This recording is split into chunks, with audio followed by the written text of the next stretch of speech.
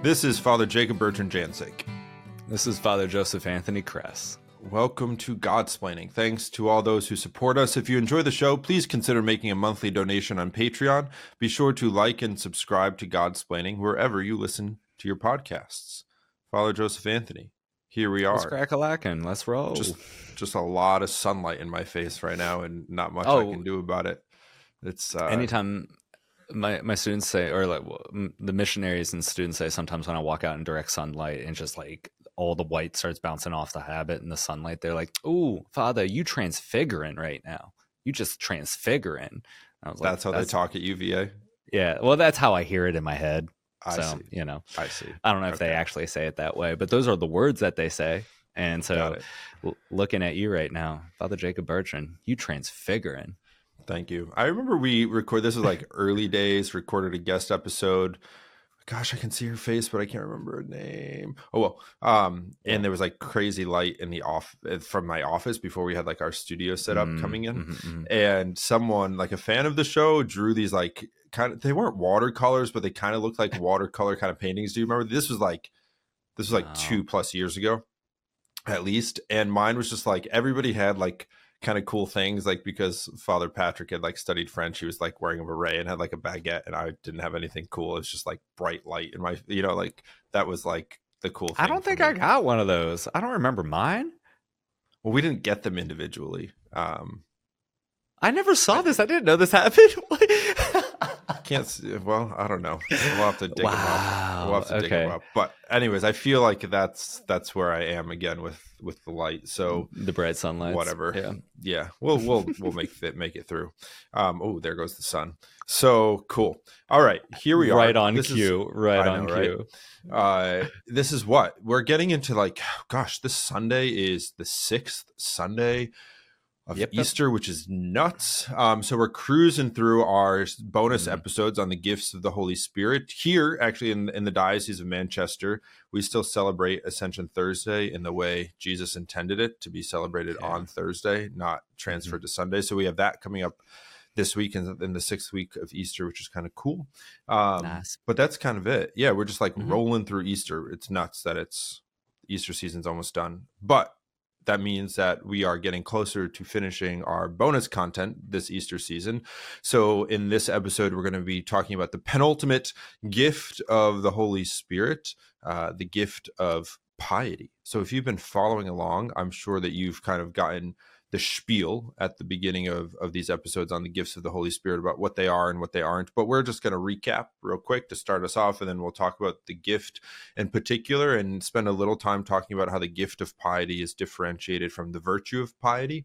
How the that'll largely be like how the gifts and virtues are differentiated anyways, at least in general. But then we'll talk about that particular, and then towards the end we'll talk about the sort of practicals of, well, how does this gift influence, change, what, augment, adjust, how we change, live. How it affects our actual living out, and it's not just an abstract idea or anything like that, but this actually affects real life, real interactions, and our real sanctification at the same time. So it's not fiction, and it's not anything where it's an abstract idealism, but there's a real practical import to it.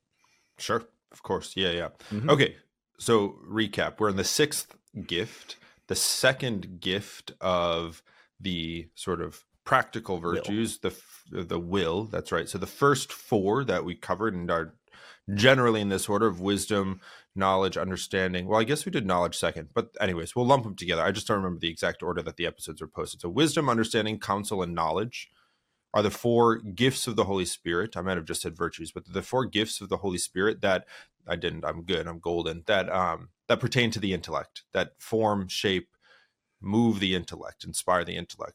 The remaining 3, fortitude, piety, which we're on today, and fear of the Lord, pertain to the will, move the will.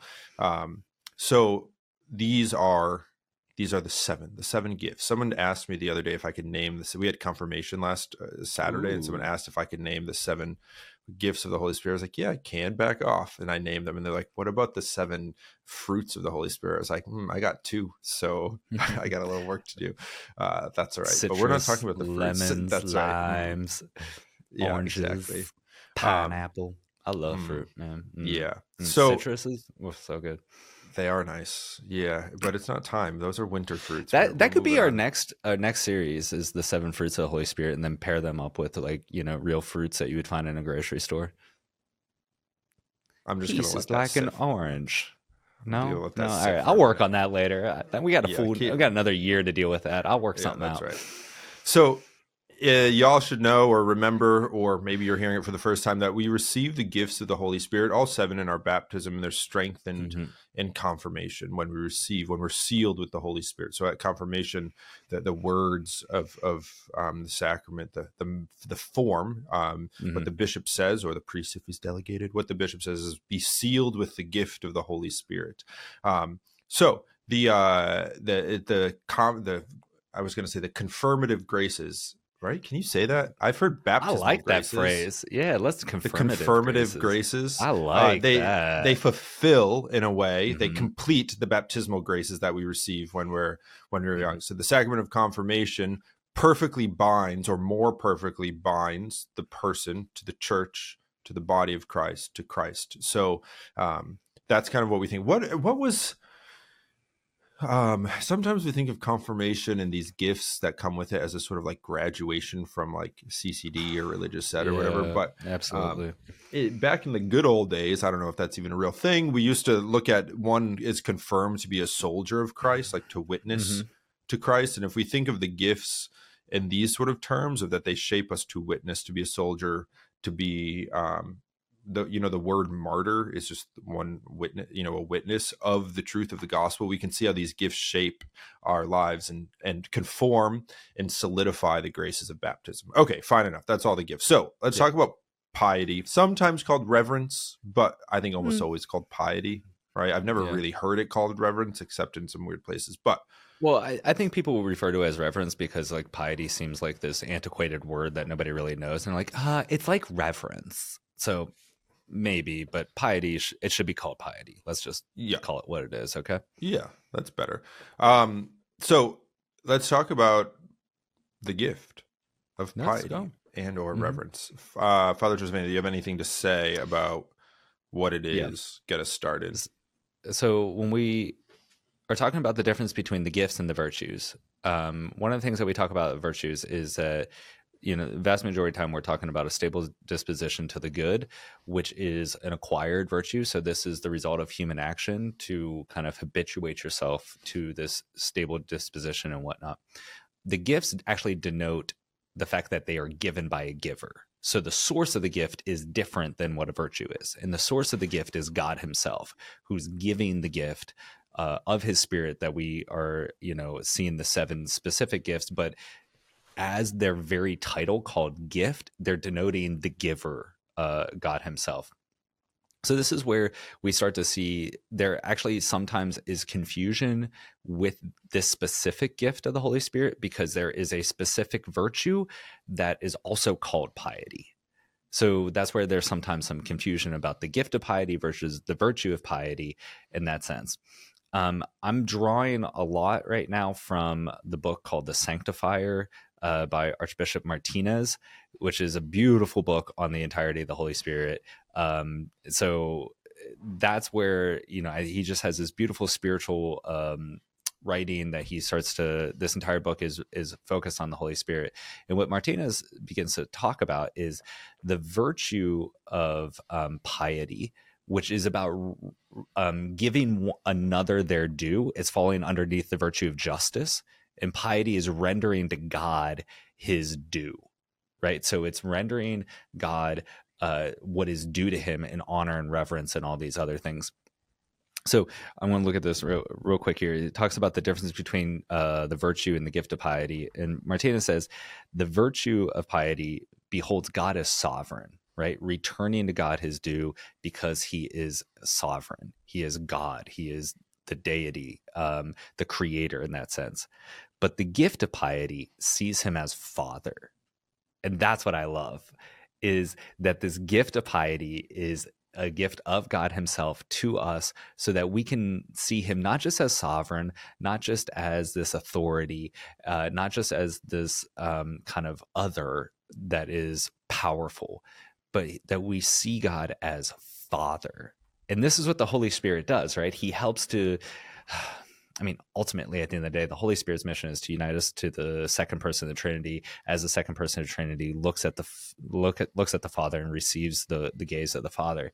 But it does so by helping us to see God not just as sovereign, but to see him as Father. So there's a very heavy kind of like filial adoption sense in the gift of piety, that beginning with our baptism that we said all these gifts start in, that we are made adopted sons and daughters of God. It's specifically the gift of piety that helps to strengthen that, helps to further that, that helps to confirm that we are constantly seeing God, not just as a king, not just as a ruler, not just as an authority, but actually we see him as a loving father. And it's the gift of piety that initiates that role within our lives. Yeah, and if we see the sort of like the impetus you could talk about of what moves the virtue of piety versus what moves the gift of piety. The virtue of piety is, it's moved by us. I mean, God is always the first mover. So I'm not saying that we get to decide when we get to exercise. It's a graced movement, but it pertains to what is human in us. It moves us to be in a sort of human way. As Father Joseph Anthony was clarifying that the gift of piety is just that. It's given, and by God, by the Holy Spirit, and it moves us to a deep sense of reverence. And this is why I don't like calling it a gift of reverence, because I think piety moves us to reverence. So it's kind of whatever, it's semantics, but I think it's helpful to understand. It moves us to a great reverence, respect of God and his church, the body of Christ, and those things that kind of flow from it. We'll talk about that a little bit later on. So, but it moves us to come before God with a sense of humility, trust, love, all of those those sort of characteristics or dispositions that one has in approaching a father, approaching that fatherly mercy. What do we hear in scripture, right? That no one can cry out Abba Father except in the Holy Spirit. This is it. Like, this is why, because it's in the gifts of the Holy Spirit that we're able to see God as Father. There was never that like kind of concept, that idea that we could. I mean, this is what shocked the crowds, and ultimately kind of led to the death of Jesus, is the fact that he referred to God as his Father, and yet we receive that same Spirit. So it's really cool to like see those kind of things happen in Scripture, see those things happen in the Lord's life. But then actually when we get into making these types of distinctions with the Holy Spirit, to say like, oh, that's actually, we receive that. Like that's ours as well. That I've received his Spirit to do just as Jesus did, and to call God my Father. That's a unique gift. That's not an accident. That's not just a pious kind of platitude that, is poetic in a sense that makes us. No, this is actually a unique and almost revolutionizing thing, that we've received the Holy Spirit so that we can call God our Father. And that's exciting in my eyes. Yeah. Like that's what makes Christianity different and beautiful. Yeah, it's the it's also the reason why, in virtue of our baptism, we're able to even pray the Our Father. Why, it's because we've been adopted sons and daughters of God the Most High through our baptism, and strengthened in confirmation here. Really, that's it. So it's kind of awesome. So one of the things too is in scholastic and medieval theology, they're one of, I guess, a characteristic of that era of theology was a lot of like linking together of different things, of looking at how the virtues map onto the Beatitudes, and that kind of thing. Right. One of the things that St. Thomas does is he links, or he connects or corresponds the gifts of the Holy Spirit to the cardinal or the capital virtues. So faith, hope, and love, prudence, justice, temperance, fortitude. And in St. Thomas's mind, if you care to look this up in the Summa, it's in the Secunda Secundae, where he does all the moral theology, but he talks about how the gift of piety, and Father Joseph Anthony already mentioned this, but how the gift of piety or reverence corresponds to the virtue of justice. And the reason for that is that the virtue of piety, or sorry, the gift of piety helps perfect our worship of God the Father. And the virtue of worship pertains to the virtue of justice. The virtue of religion falls under the larger virtue of justice. Why? Well, because justice is rendering, simply the definition of justice is to render another his due. So if you think of like, well, you get in a car accident, what is when justice is meted out? Well, you have to pay. If it's your fault, you pay to repair the other person's car. You don't pay more, you don't pay less. It's another person's due. And we could talk about what is due to people, what are people's rights, if you want to use kind of a modern whatever, but what does God's do? Worship, adoration, glorification. So you see how that then religion, the virtue of religion, falls under justice, and how the gift of piety helps, moved by God, moved by the Holy Spirit, confirmed through that sacrament, helps us to worship God, to be reverent towards God, and not just God, but also the church, the body of Christ, and all of those things that flow from. So we see here this. Sometimes people criticize, right, these sort of medieval kind of like, let's link everything together and map things on as a sort of like, I don't know, excess or whatever. But you see, as when these connections are made, just that the kind of the beautiful connections of all of these gifts that our Lord is giving us to be with Him. Well, it's funny that you say that. It's like, yeah, it was actually a beautiful, I don't know, hallmark, if you want to call it, like scholastic theology, to kind of constantly be connecting these things. So, let's look at the Beatitudes and the gifts of the Holy Spirit and all these other things and see the parallels in it. And sometimes that can be kind of critiqued because they're like, oh, you're forcing it to like match and you're forcing it in this way.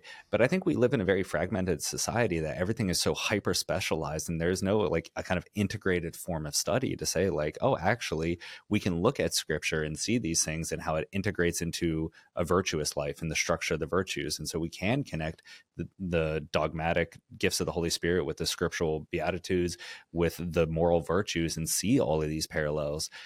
That was very natural in a scholastic form. And I think for us, because we live in a society that is so hyper specialized, and you have your specialization, but you don't think about anything else, and we've lost some of that. So at first look, it may think like, oh, you're just forcing these things, but it's like, no. There's a beautiful, I don't know, integrity that we see in this way. Yeah, that's a good way to put it. We might kind of benefit from some of that right now. So I'm a big fan of doing it. Yeah, and I think a way to think about this here too, because we think justice as this sort of cold, sterile. You can like think of, is it Lady Justice that you see in like blind, like with courtrooms, blindfold in the scales, right? Yeah, that's the noise I think she makes all the time when she's maybe I get the scales. Yeah, she might do that. You and your like interpretation of how people speak, it's you're really on today. It's great. I know. It's really excellent. Just as a quick little insight, what's happening in this little noggin of mine. We're going to back away from that quickly. One of the things I think justice can also, we can think of justice as kind of a bad thing, like leaves a bad taste in our mouth, and or even that like, sometimes the church kind of conveys a sort of duty of worship. Like, I have to go to mass on Sunday. And in a sense, yeah, you do. Like, that's just what it is. That's what it means to be a Christian and a Catholic.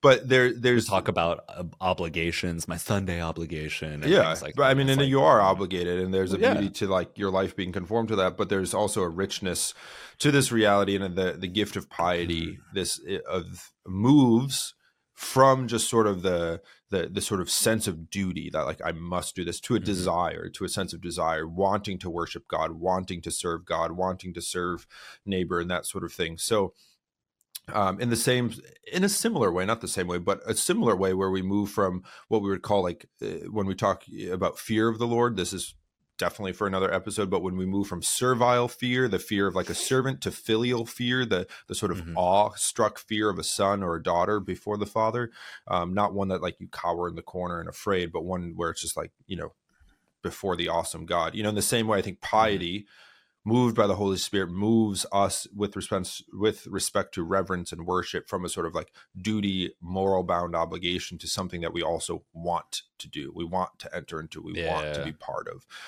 So I think there's a real beauty to that we're not made just to like fulfill a checklist, but we're made to like want God, which is a good thing. And that's what you were talking about too, Father, at the beginning or towards the beginning, how the gift of piety really forms us and connects us to God the Father, not simply a removed sovereign deity, but God the Father, So why don't we talk about some practicals then, like piety and practice, the practicals of piety.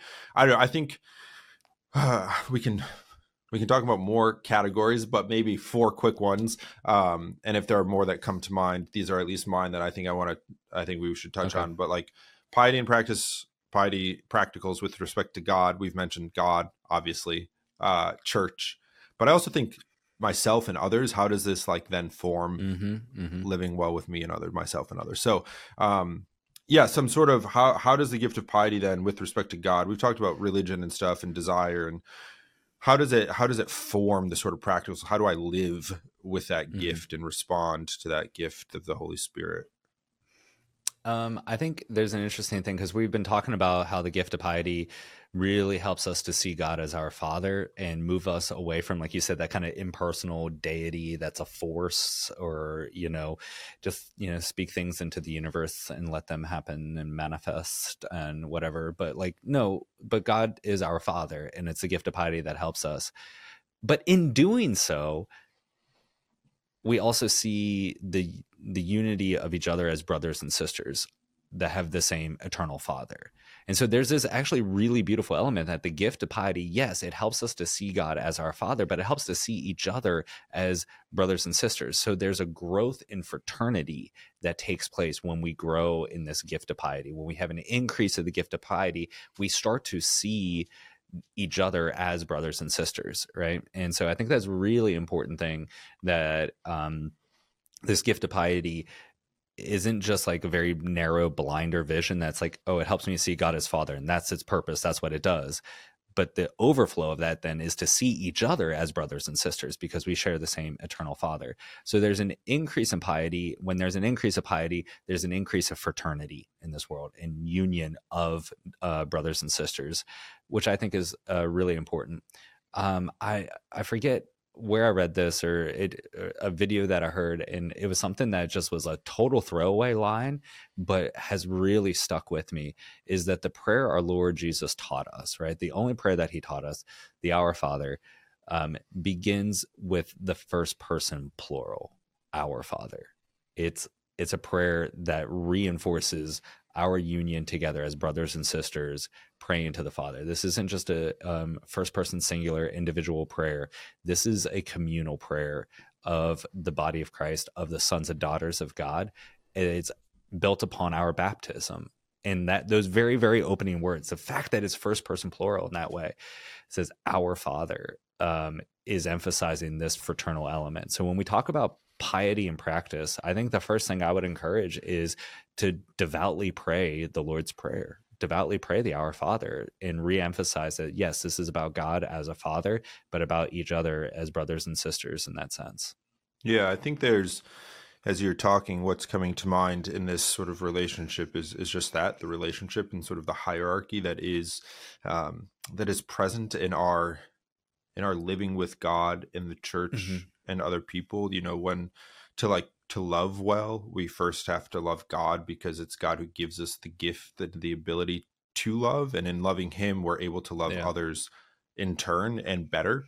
When we sort of step away first letter of John that says we love because he first loved us. Right. Exactly. Right? Yeah. And I think that's true with the gift of piety here, that when we're moved by the Holy Spirit to worship God, to reverence God, we do so through the church. This is how Christ left left like the setup, as it were, that we might encounter him and God the Father. It's through the church. Sometimes actually, this was from another friar, not one of us on the podcast, but another friar of our province said this once, and I was like really kind of struck by it and have thought about it, and I think he's right. And he was preaching on something, and he was kind of disabusing this crowd of the idea that God wants a personal this idea that God wants a personal relationship with you. Not in the sense that that's not true, but it's actually it's there's a good sort of not clarification, there's a good qualification there. It's through his church. God wants a personal relationship with you through the church, not just on your own. It's through the sacramental graces, through the Eucharist, through the sacrament of penance, through the graces of baptism, through the what did I say earlier? I was going to say that baptismal confirmative graces. Yeah, it's through the church that God wants a relationship with you, and only that. That's awesome. And so it's not as if like and what will I say? I'll just say this, that piety doesn't just go to God the Father, but it also goes to Christ and the body of Christ and the way that we approach and talk about and live in the church. And then that also flows, as Father Joseph Anthony was saying, to the other members of the body of Christ. But I also think to ourselves, right? And it's not like, let me worship myself and others, but it's let me see others and give, this is a bit of a stretch, but I think it's true. But there is a sort of reverence we give to all of creation, including ourselves, because of it being part of God's creation, and because as men and women we're made in God's image. So I'm not saying we're do the same piety as God, but you can see that, like, well, why are we instructed to love others as Christ has loved us? Well, because of the dignity of who each of us are, and this is fed by our piety to God. One thing, so that's not terribly practical, but I'll say this last little practical point. One thing that I often encourage people here, because the gift of piety ought to increase our desire to worship, our desire to be with God. A lot in the confessional, I hear, and I've experienced this in my own life, a sort of dryness in prayer. I'm sure a lot of you listening can experience that too. Like I just don't pray.